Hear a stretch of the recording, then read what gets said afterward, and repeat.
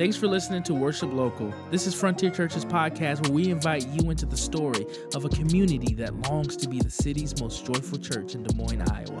In today's podcast, Cole and I talk about the second week of Lent, where our local church fasted from television and entertainment. What did the Lord teach us?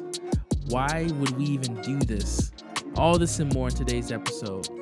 If you have any questions, send us a text at 515-517-8505. We hope this podcast helps you worship local.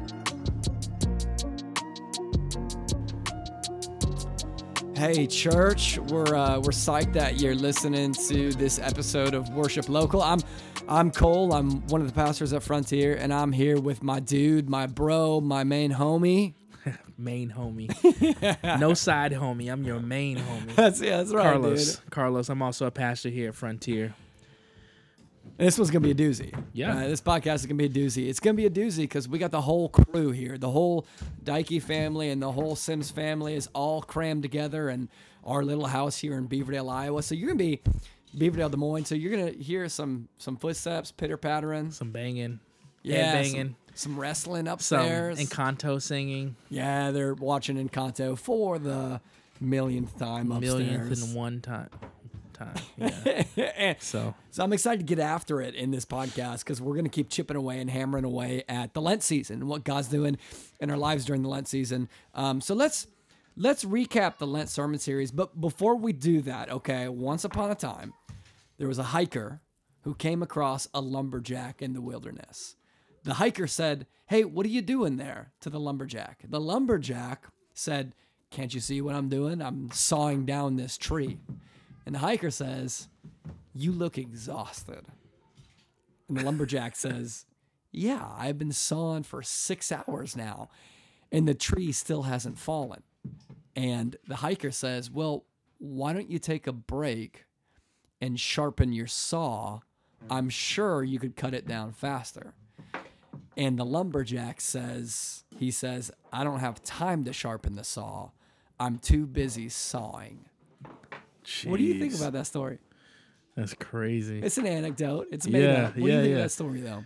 That sounds like one of Solomon's or whoever. We don't know if it's Solomon, but it sounds like one of the Proverbs. Yeah. It's like one of those things where it's like, I need to go and sit about what just took place. Yes. Yeah, I don't have time to sharpen my blade. I have to cut down this tree. Right. That sounds like America, bro. I don't have time to Sabbath. I need to figure out how I can rest. Because the hiker's right. If he would sharpen his saw, he'd actually be more effective. Mm-hmm. I think that's a perfect parable for solitude and Sabbath and rest and the spiritual practices. So I think of the mind or the heart or the spirit as a saw. And if we want to be able to cut through the world and to cut into life, we've got to take the time to sharpen that, which happens through solitude and Sabbath. Yes, that's good. So I don't know about you, but as we good. talk about fasting from TV and entertainment, I feel like one of the things that happened to me this week was the Lord used that time to sharpen my saw. Sharper.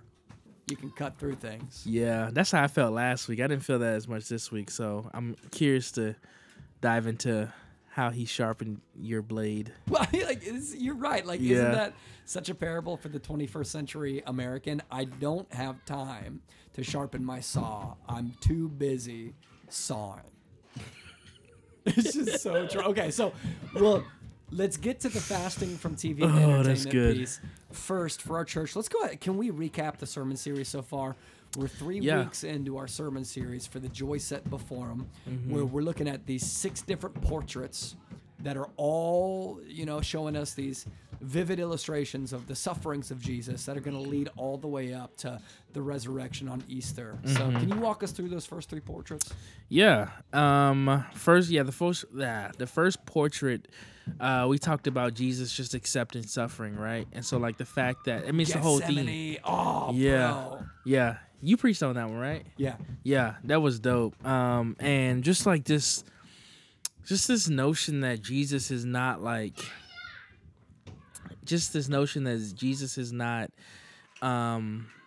passively or like passive aggressively accepting our suffering. But like he like, he asked the question. He asked the question to his father, if it's possible, let this cup fall away from me. Yeah. And then he Hey, waits. sweetheart, you can bring that pizza in. His eyes. You want to say hi to the church? Thank you, Chloe. You want to say hi? Hi to the church? No? Nothing? Okay. Well, I was talking to you, Chloe. She doesn't want to say hi to you, church. Russell, you want to say hi to the church, bud? Same thing. Yeah, there we now it's Sims. Say hi to the church. Hi. Say, get right up In there. the microphone. Say, hi, church. Hi, church. Nice. Good job, man. This looks amazing. Thanks, Chloe. Yeah, thank you, sweetheart. Yeah, it's like Jesus, he pauses and he waits when asking, like, can this thing, like, if somebody else can take this, God, or if there's some other way, like, let it be. And then God is just silent, and he says, nevertheless, not my will but your will. So Jesus, joyfully accepting suffering.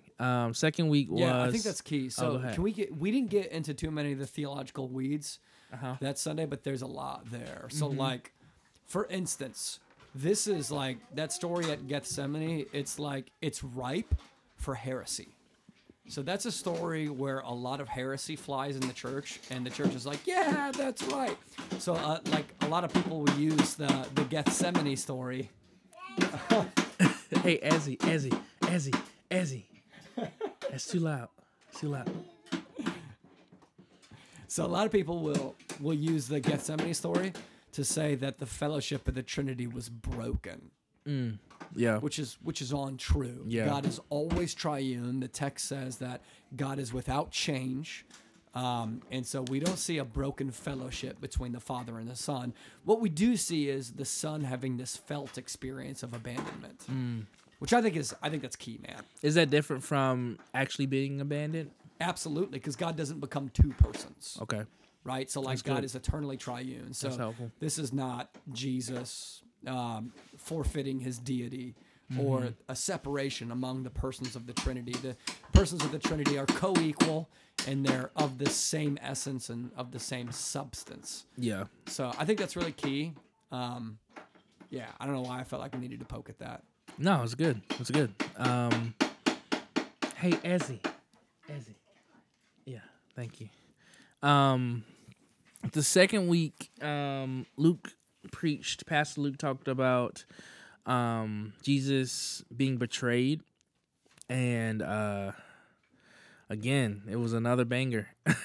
Phenomenal preaching. Yeah, it's Really just, man, we're helpful. so blessed, dude. Like, Yeah. you first week, Luke second week, it was just like, oh my gosh. Yeah, God has really used Frontier Church to draw men who want to preach their guts out. Yeah. We got a great preaching culture at Frontier, and that's because of guys like Luke and guys like you and guys like Andrew Self and Nick Powell. I think they really established that lay guys can get up and preach fire. That's good.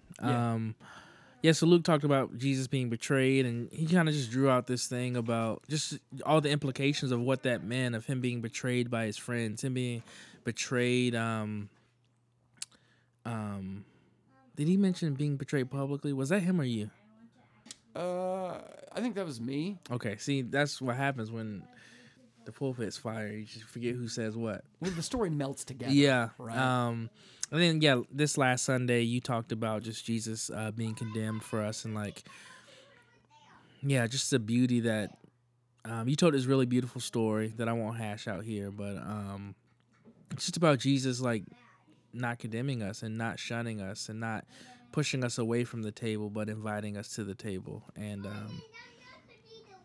that we are actually the ones who are condemned. We are not condemned. We're the ones who. What'd you say? You said it. You preached it. Yeah, Jesus, I mean, God's never going to kick us off of his lunch table. Yeah. So He's never going to condemn us. He's never going to alienate us. Yeah. Yeah. So, and then this week, what's up, dude? This week, I think you're preaching on Jesus is beaten and mocked. Jesus is beaten and mocked. I need to. Yeah, Handle- go for it. handle that. I'll carry it while Yeah, you're helping out your boy. Coming, buddy. And so one of the cool things is that what Carlos just did is he walked us through 3 parts of a long 7-part narrative of the sufferings of Jesus.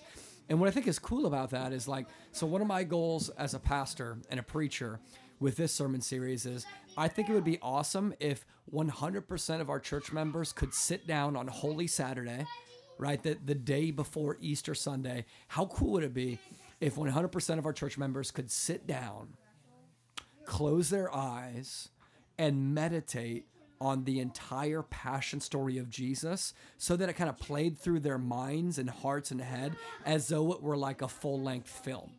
You know, I think that'd be so cool if the passions and sufferings of Jesus were so deeply ingrained into our minds that we could actually just sit down and let the whole story unfold in our minds as though it were a movie. And like, what's really helpful about that is that that's actually where the majority of God's people have stored the Word of God throughout history. So like in the Old Testament, you got to realize that, and you know, in the New Testament, those Christians didn't have Bibles that they could just open up in their homes and just read the entire Bible. And so what they had to do is they had to listen really closely to the preaching of God's word in the assembly of God's people and soak that in their minds so that they could take the word of God home with them. And so in that same way, I just think it'd be so cool if people in our church after this sermon series could have the entire story of the passion and sufferings of Jesus in their minds. So yeah, you're good. Instant version of that. So The Protestant. yeah, the Protestant version of it. Yeah, we totally ripped off Stations of the Cross. We just like the idea of having these clear portraits that paint this vivid picture of the passions of Jesus. So Sweet. yeah, have you enjoyed? I mean, you're preaching in a couple weeks, man. Are you excited to preach? Yes, and like it's also I recognize it's gonna be hard, right? It's very different from the way we normally preach, which is like we try to give people hope, you know, and it's just like no, like I'm preaching on crucifixion. Yeah, That's it. Like, and so I think it's gonna be challenging. It'll be fun. It'll be fun to do it. But I'm super excited. And it's gonna be different. I don't know how it's gonna be different, but it feels different. Is. Yeah, it is.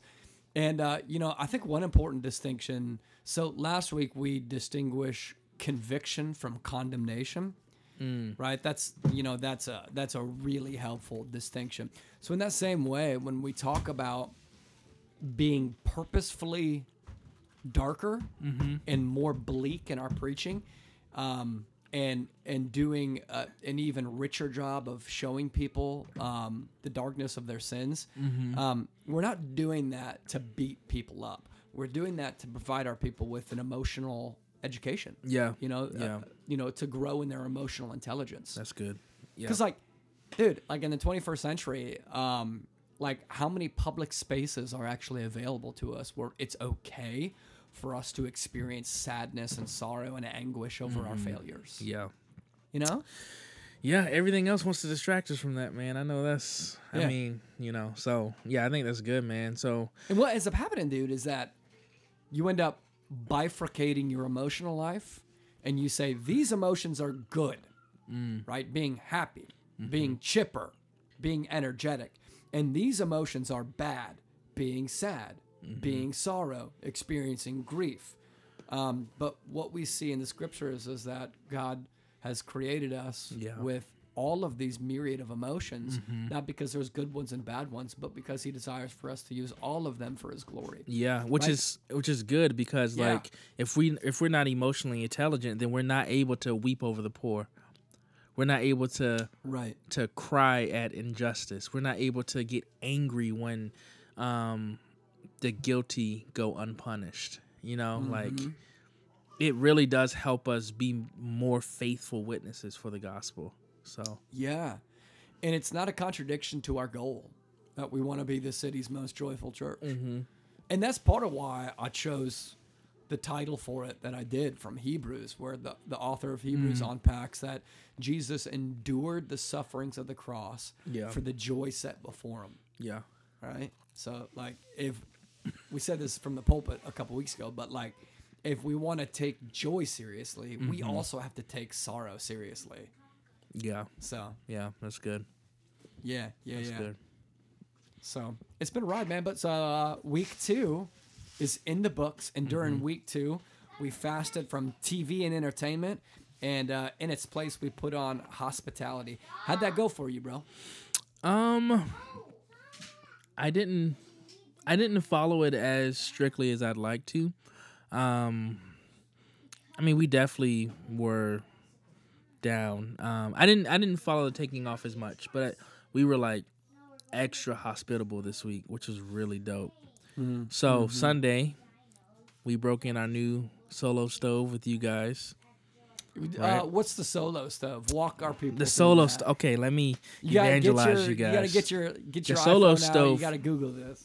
The solo stove is God. So essentially, what happened was God made a fire pit, and then He said, "Hey, angel, bring this over there." The angel dropped it because God can't make mistakes. The angel made mistakes. He dropped it, and someone grabbed it, and they replicated it, and they started mass producing it to the public. It is the best, and Jodo, Deacon Donafro, our worship leader, he'll be able to attest. He has one as well. The best fire pit known to man. The way that the holes let in the air and it keeps the fire going, and you end up using less heat or less wood. Excuse me. You end up using less wood, but you get more fire. I don't understand it, but thank you, Jesus. Anyway, so we broke that in with you on Sunday. Then Monday, we got lunch. Me and you got lunch. Tuesday, elder meeting. Then we had your family over for dinner. We record the podcast. Wednesday, we got lunch again. Thursday, we had community group. Friday, we had the Harbaughs over. It was just like, my heart was so full this week, bro. Aren't the Harbaughs awesome? They are. They're a part of our CG, and they are so crucial. They are. To our community group culture. And we ate, Chinese food, and we watched a Disney movie, and it was just like, every Friday we do family movie night. So we just invited them into that, and it was just amazing, man. And I was talking to my CG on Thursday and just praising God for just like how much time me and you got last week. I was just like, I don't know, man. It was really great. It was really great. It was a great week, man. And it was one of those ones where I was like, man, I don't have enough time with this guy. I need to do this. And so yesterday, I'm glad you feel that way. Yesterday, I was like, hey, dude, let's go get lunch again. Like, just so. Jethro's. Oh, man. I'm such a fan of Jethro's. Jethro's, man. That Wom sauce. Amazing. It's great. Amazing. And so, yeah, I really felt like the Lord really met me in being hospitable, and really like gave me a unique, clear picture of the friendship that I have here in Des Moines. It was great. So, yeah, man. How about you? How'd it go for you? This was harder for us than the first week. Okay. So part of why is just like we've got TV just like in entertainment built into our ordinary rhythm of daily life, right? So like we put the kids to bed. After that, we come downstairs, we tidy up the house and clean up the house, and then boom, it's just usually entertainment time. So I would say we're pretty darn close to just like a nightly Office. Oh, Couple, yeah. like every night we'll usually just watch like an episode or two of The Office or like whatever it is. And so like it's just like deeply built into our rhythms. And so it was totally jarring to fast from television entertainment and to put the kids to bed and then come downstairs to clean up, tidy up, and then there was nothing. The silence. Falling into a black hole. The silence, yeah. Like, what do I do with my hand? Like Ricky Bobby, what do I do with my hands? Yeah, what do I do? Yeah, what do I do with my hand? Yeah, for real. But there was a beauty of that, right? And like, I think that's one of the reasons why started the podcast with the story of the hiker and the woodsman who didn't have time to sharpen his saw, is because I felt that happen to me with an accumulative effect over the week. Oh yeah. So like the first couple nights, I was like, it's just kind of a bummer. Yeah. Like I don't feel like God really like transforming my heart and my mind and my soul. I don't feel anything significant. And it wasn't until about Wednesday or Thursday that I felt myself kind of falling into deeper solitude, better conversation with Chloe, and then better prayer. That's good. What did that? So Yeah. was there like what did you do? Like, like obviously you had more solitude because you weren't watching TV. So like, what was your rhythms? Like what were you doing? So I got this pizza in my mouth. So I just decided, like, I love reading. And so in addition to reading the scriptures, I was like, you know what? I'm going to take on a challenging book during this time. And so I've started devouring Herman Bavinck's The Wonderful Works of God. I don't know. Do you know Bavinck? No, it sounds like a real smart dude. He's a 19th century Reformed theologian. He's probably most famous for his 4-part Reformed dogmatic set. So big, right? Like 4-part series of Reformed dogmatics. So The Wonderful Works of God is his condensed version of that. Oh. So he takes the greatest hits from those 4 Reformed dogmatics and he reduces it into kind of a smaller systematic theology. And I just want to go on record and say I'm looking at the book and it is a big book. So if that's a condensed version of his smaller one, then it must be huge. Yeah. But, it's been a while since I've read something challenging. I've just spent a lot of times in like commentaries now, right? Since I'm preaching on a regular basis, reading books that are pretty easy to read, stuff like that. Yeah. So it's actually been a while since I've read like a systematic theology. And so the first 2 nights I would get through like 3 pages and I was like, I'm toast. But like, dude, like the saw got sharpened.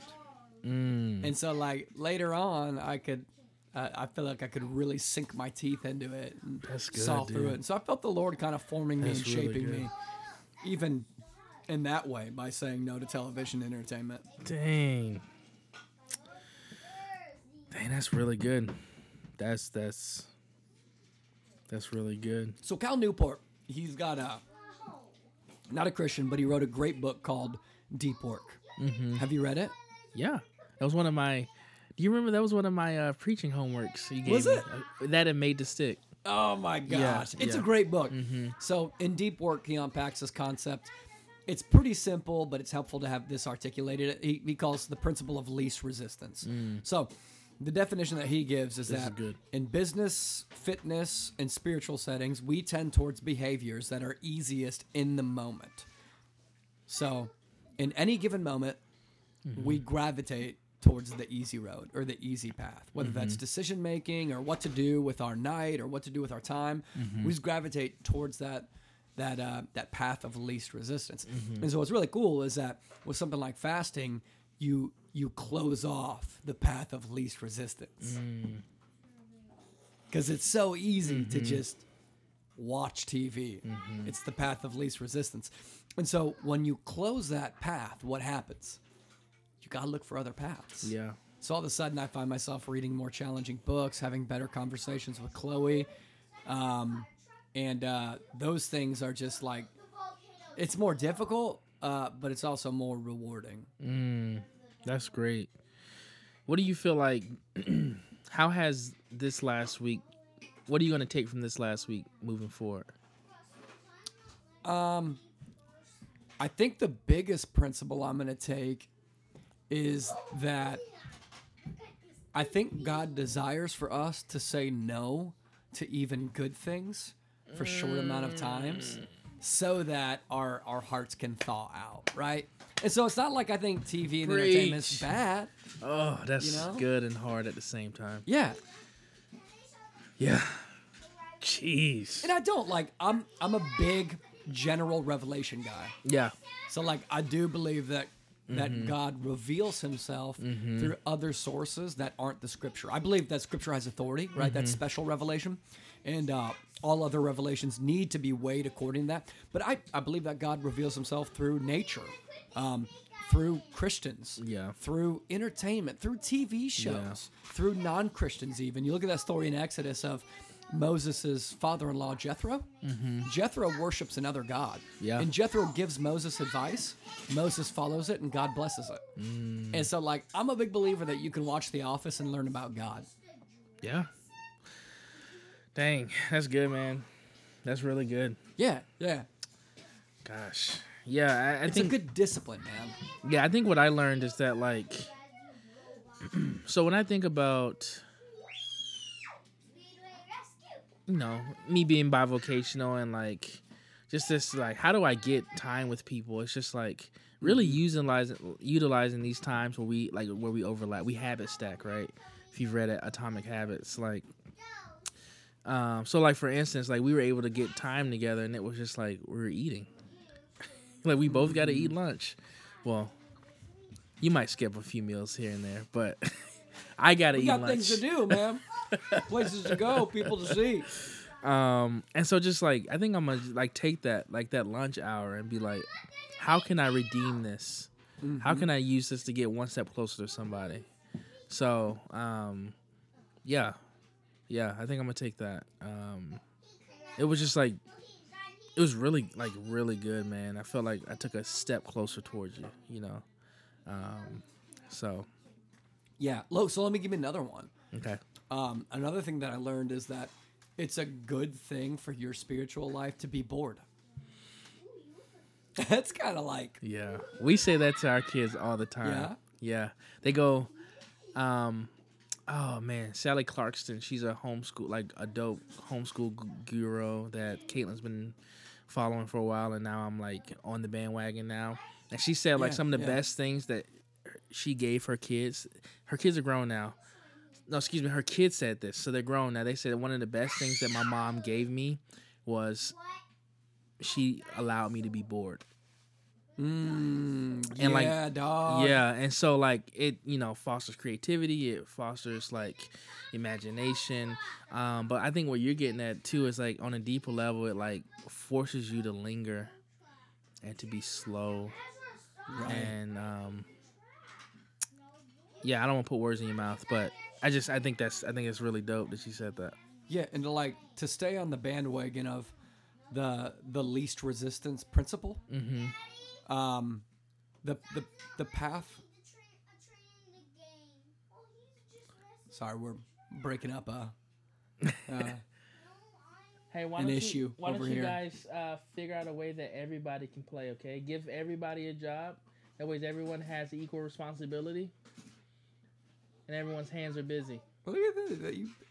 Frontier, you're just getting free parenting advice here.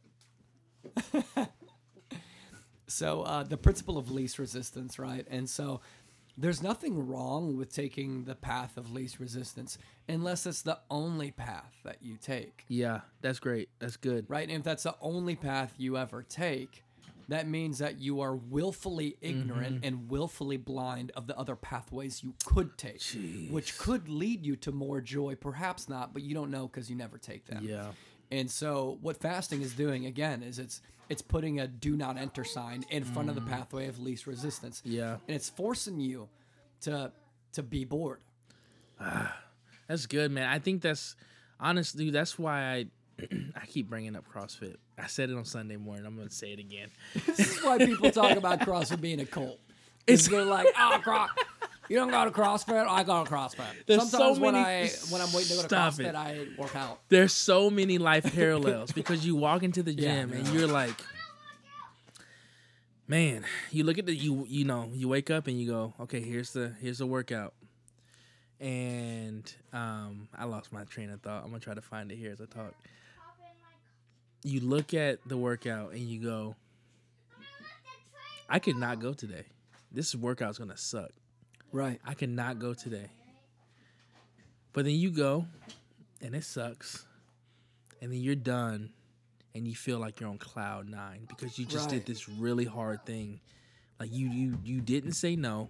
you did this really hard thing, and now you're in better shape. Now, like, you're conditioning, like, you're like literally you condition your mind to move toward hard things. Exactly. Like, I love it. Yes. Which is I'm and such an advocate for it. Not just because it's Right. good for you, but what I literally, since doing it and other Christian things like, fasting and Yeah. like, I really do feel like my mind is stronger.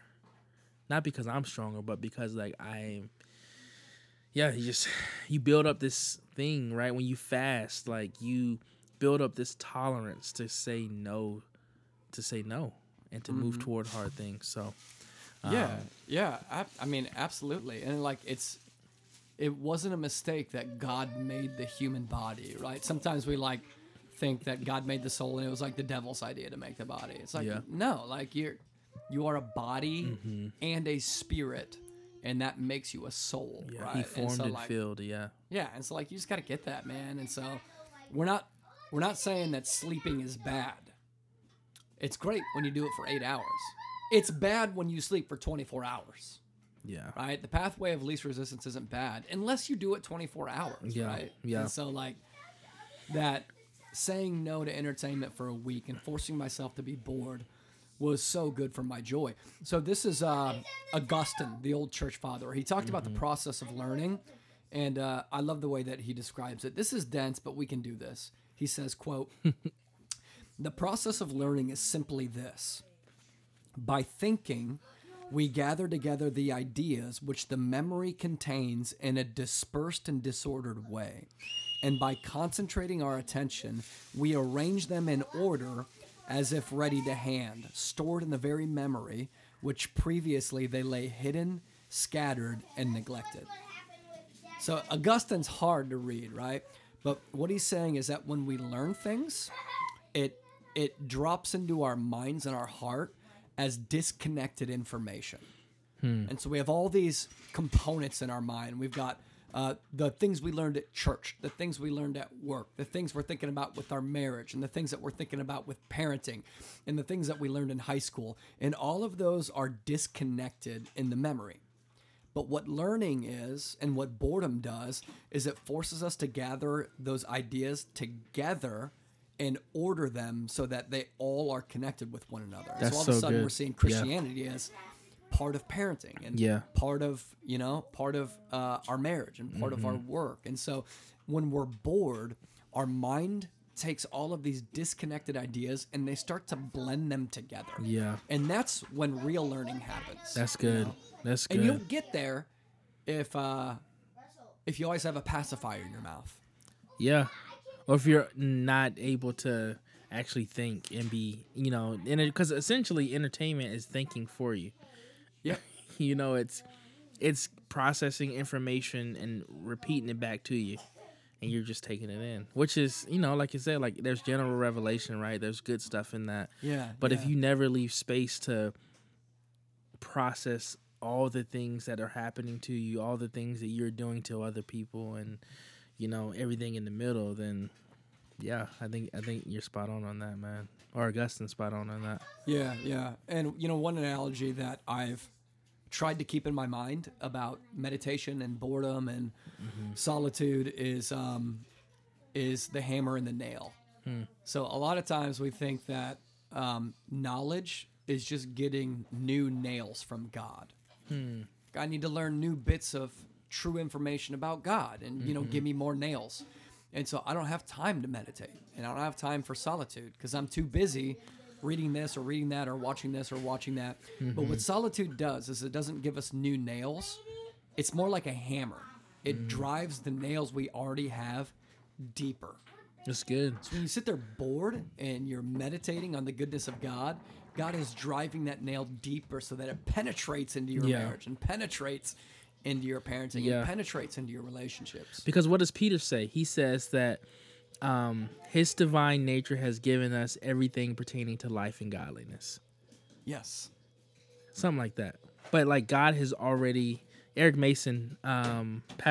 Eric Mason, popular pastor, H9 pastor up in Philly, says that he was going through that And he said that like the Christian is like an iPad that has apps. Like God has already loaded all the apps on the Christian for us. And so what solitude does is it essentially, like you were saying, it awakens those things that God has already by his power of his Holy Spirit put it in us. Right. It's so I good. like that. That's It's really good. A good image, man. It's really good to think about that, man, because then it's like then you're able to take your boredom and say, okay, like I'm bored right now, but like God, what are you trying to drive home in my life right now? Mm-hmm. Like what is happening around me that you want me to be aware of, right? It's it's just great, man. It takes the spiritual disciplines and it makes them so easy to follow. Mm-hmm. It makes the Christian life so doable. Mm-hmm. You know, it's not like, man, I gotta go pray for 5 hours and like, you know, I gotta go like, you know, all the stuff that like we as Christians we know, but we sometimes believe that like God needs this like extra holiness from me. And when God's like, you know what will really please me right now is you go on a drive with no music and just shut your mouth. Mm-hmm. Like, and the Lord like takes that, like going back to Romans, right? The Lord sees that silent car drive and it's like a fragrant aroma up to his nostrils. And he's like, like just pleased with it. Dang, dude. It's That's a hard good. week for me though, man. If there's Yeah. one thing that I love most every year on watching TV, it's NCAA Wrestling Nationals. It's my Super Bowl, dude. Like, it's my, what's the basketball one? What's the Super Bowl in basketball? Did you just? Oh my gosh, y'all forgive Cole. You talking about the NBA Finals? Yeah. Or like March Madness or like No, NBA Finals. What is that called? the NBA Finals? Oh, is that, it doesn't have like a Super Bowl name? It's the finals. Okay, so it's my NBA Finals, right? I follow wrestling all year long. I'm hoping that the Hawkeyes are going to bring home a national championship. I'm invested in their wrestlers, and Nationals was last week, and so usually I've got all 10 weight brackets printed out on my couch with the TV on. I'm filling out the brackets while I'm watching. I'm happy as a lark because there's wrestling on TV 24/7, and that was last week. And so Chloe was like, "What are you gonna do?" I was like, "Well, I mean, like, this is my Super Bowl. I'm gonna make an exception." Surely the Lord doesn't mean die to everything. Right. I'm gonna make an exception. And she just kind of looked at me, and I was like, "Okay, I'll do it." And so I did it, and I didn't watch any Nationals.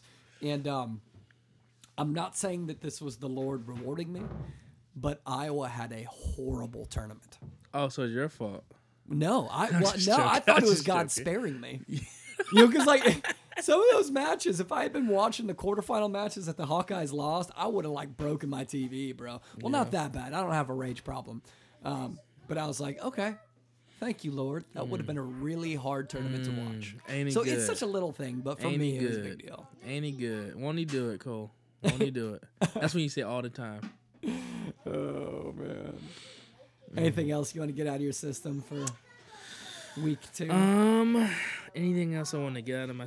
I gave this analogy the first week of Lent when I was doing announcements of just like my wife buying me these really dope Red Wing boots, and everybody told me about like all the benefits of them and like how they be my best boots and they be like just like lifers. But they didn't tell me how hard it was going to be to break them in. Yeah. And I just, encourage our church to just that Lent is going to feel like that. It's going to feel like a good pair of boots that you got to break in. And I just want to encourage anybody who's still breaking in Lent, like keep going. Like if you fail, like there's grace because like this isn't a performance. Right, we are trying to press into the Lord, and so, but I also there's grace, there's forgiveness, there's not forgiveness because it's not a sin, but you get what I'm saying. Like, there's grace. There's like, as a church, as leaders, we want to come alongside you. But my encouragement is to keep walking.